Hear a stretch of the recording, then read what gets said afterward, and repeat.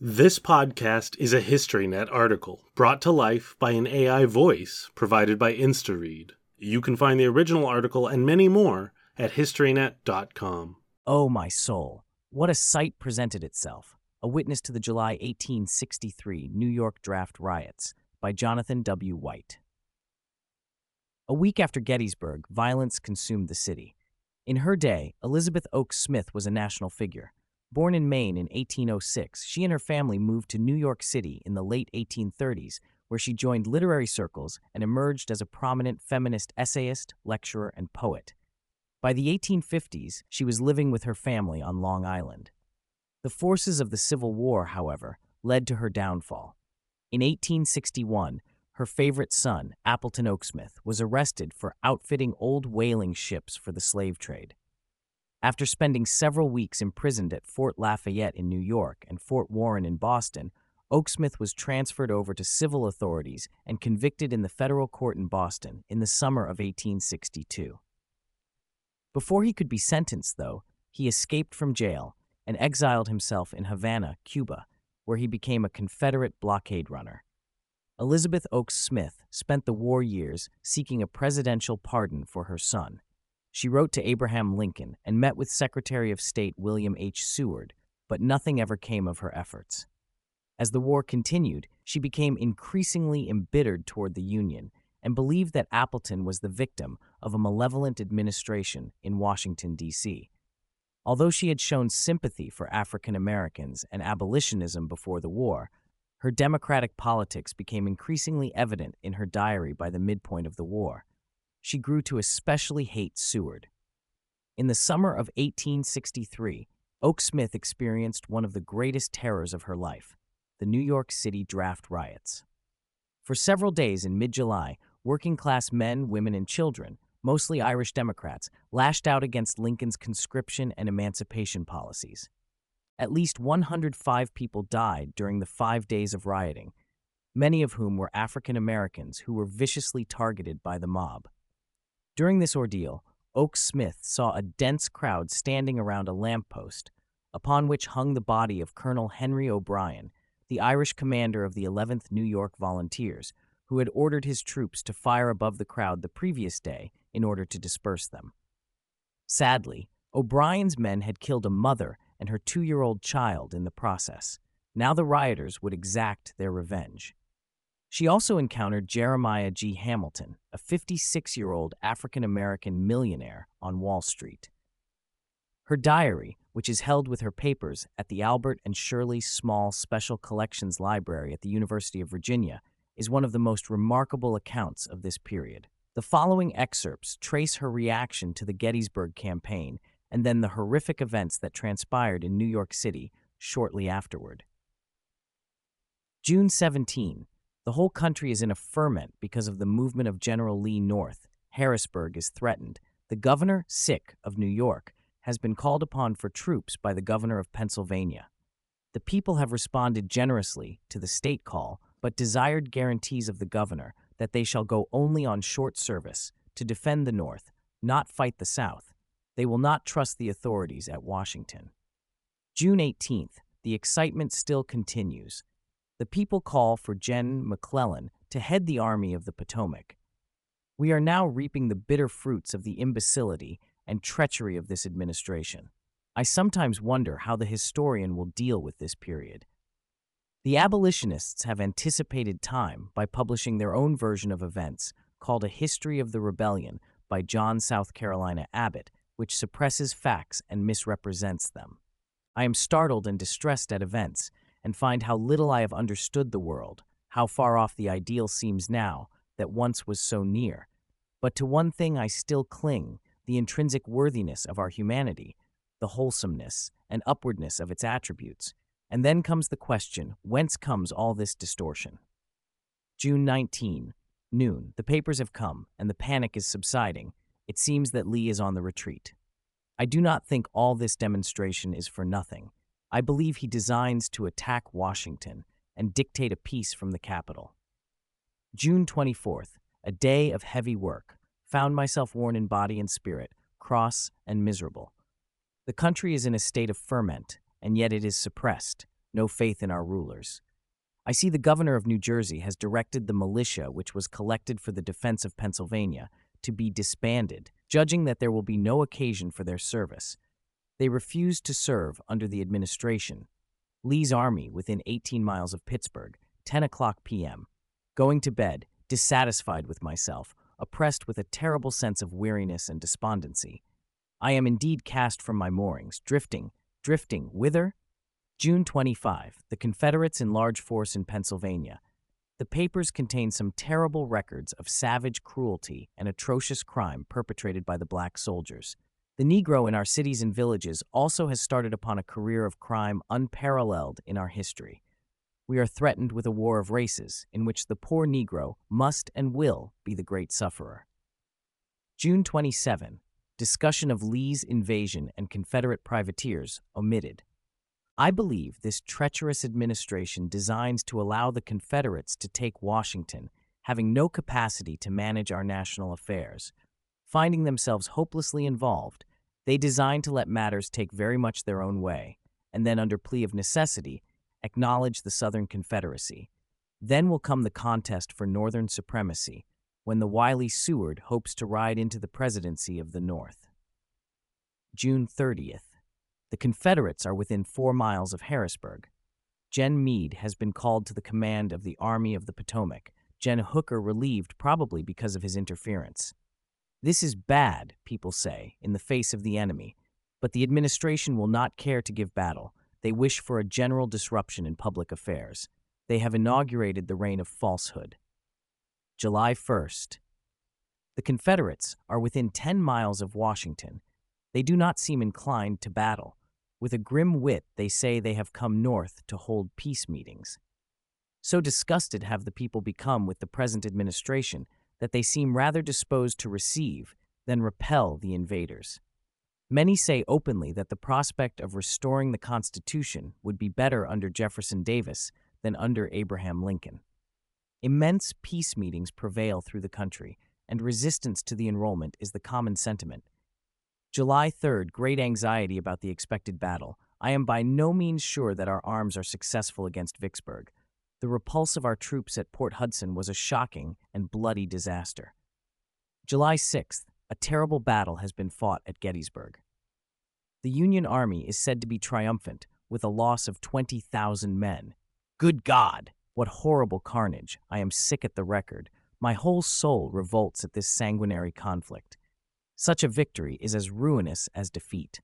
There must be a compromise, for neither party will yield, and each seems an equal to the other in point of courage and persistency.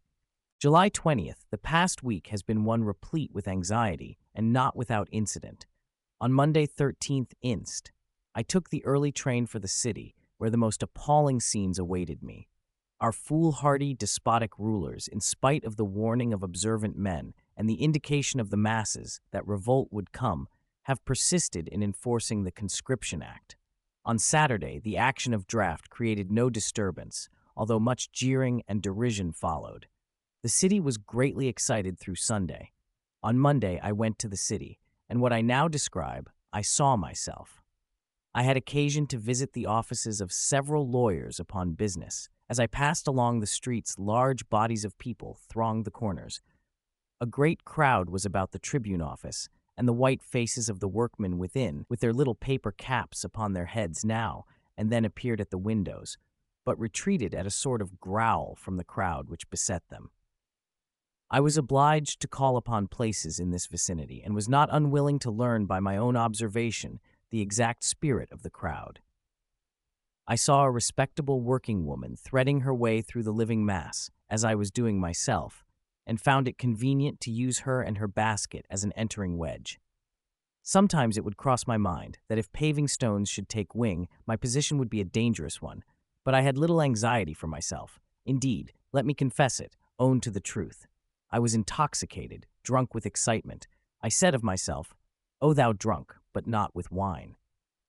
I had seen the people submit to so many arbitrary measures, seen them go like sheep to the slaughter in this stupidly managed war, seen them die without a word for measures repugnant to them, seen the encroachments upon our liberties made daily by this corrupt administration, and yet the people were silent, bitter, cursing deep, not loud, and I began to lose all hope. I wished I could do something to rouse them, but nothing seemed able to do this. The people tamely cowered under oppression. The radical editors lied and deceived them, as did the rulers at Washington, and I despaired for American freedom. I knew the draft was repugnant to the genius of the country. I knew that. Of the war fell upon our working men, and the clause of exempting those who were able to pay the $300 threw all the burden upon the poor men. Still it seemed as if the people would submit. But now there was a recoil. 5,000 men were up in arms. There was a perfect howl of rage and indignation from the masses. I said to my pioneer of the basket, "What is the matter? What are the people about?" She gave me a fierce look. "They won't be carried off to the war. That's what is the matter." "Well, would you have your husband carried off in this way?" "If they do, they've got to fight me first," was the prompt reply. She went on with a hard, sneering laugh. You ladies can pay the $300 and keep your men to home." I said no more. Passing into Broadway, the shops were nearly all closed. The stages had been stopped or converted into conveyances for the insurgents. I walked up to the university building, where I found Dr. Elliot and Edward. On my way, I passed several policemen, haggard, dusty, exhausted. I said to myself, "The mischief works. These insolent ruffians who have lately fairly trod upon the people, knocking them down, firing upon them in mere wantonness, will now find a check." I grew ruthless in my indignation, for their insolence and cruelty had become a public cry. About 3:00 p.m., Capt. Elliot invited us to a dinner at Delmonico in Fifth Avenue. Scarcely were we seated when the waiters rushed in, barring the doors and closing the windows, and there came that great sound as of the sea, the tumult of the people. The rioters had burned down the colored orphan asylum and several other buildings. They paused, and for a brief space it was doubtful whether they would not force the building. Soon there was a cry, "There goes a nigger," and the cruel, remorseless multitude, 3,000 strong, were in pursuit of the unhappy fugitive. He was without doubt torn in pieces. As we made our way up to 36th Street, all was dire confusion, mad uproar, policemen, military, citizens, and rioters in one vast conclave. I was shocked and ashamed to hear these well-to-do and luxurious people, the denizens of that vicinity, urge the fire of the military. There was no expression of pity, no sympathy for the poor laborer, who in his mad vengeance sought a sort of justice, a wild revenge one most true. Early on Tuesday morning, I was obliged to go to Wall Street. Before noon, the outbreak had assumed such proportions that all business was suspended. Stages and cars could not run, and the frequent discharges of the military told that hot work was in progress. I tried to make my way uptown. I could not get across the city to take the train for home. Nearly exhausted, I was struggling onward when a carriage stopped in front of me, and J.G. Hamilton Esker asked me to ride home with him. I did so, and remained long enough to rest, and obtained information that struck me to the heart, and which I inwardly resolved to impart to the people.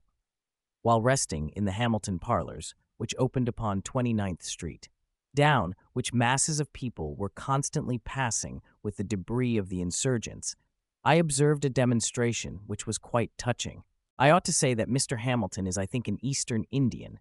His complexion is darker than that of a mulatto, but his features are Caucasian, and he is a highly cultivated man. His children also are dark, but with fine black eyes and long hair in ringlets. Not at all, illegible word. Two of these stepped out upon the balcony, as they probably have always been in a habit of doing, to watch the passers-by in the street. Mr. H. sprang from his chair, took them in, and closed the window. He understood the hazard growing out of their dark complexions. I shall never forget the expression of anguish upon his face. Soon after, I took my leave, and my host advised me to get at once into Lexington Avenue as a safer retreat from the crowd. I followed his advice, but made a circuit which brought me into the midst of the insurgents. Oh, my soul, what a sight presented itself! Masses of infuriated women, tossing their arms wildly, weeping women and children, and pale, desperate men, pools of blood, broken furniture, burning ruins. In a low, calm voice, I began to talk with the people.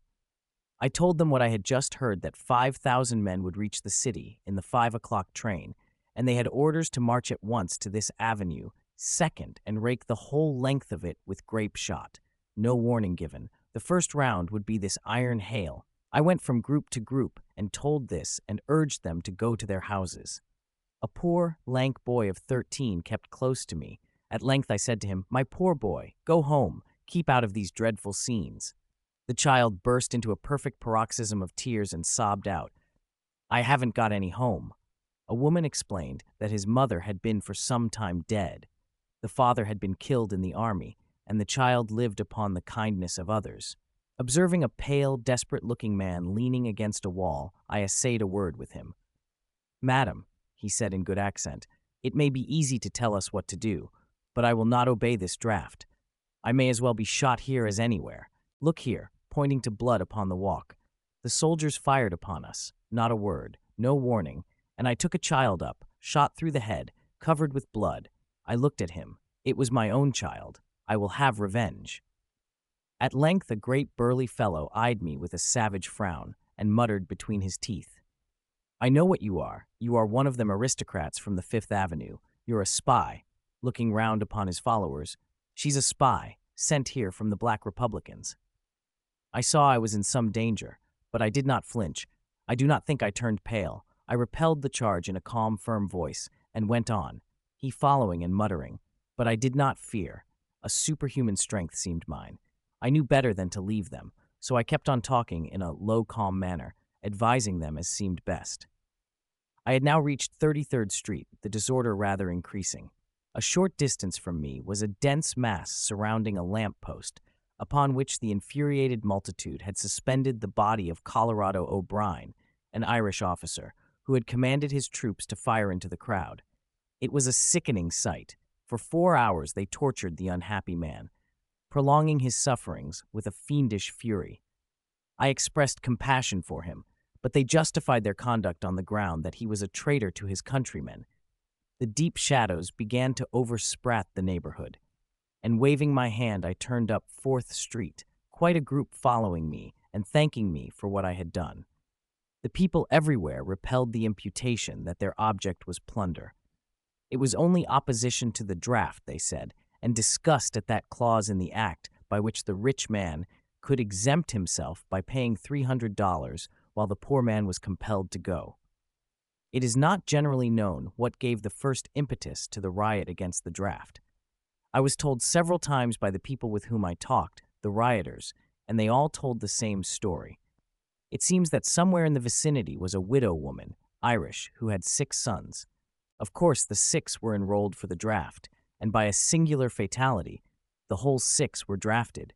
The young men were aghast. A crowd followed them to the mother's door.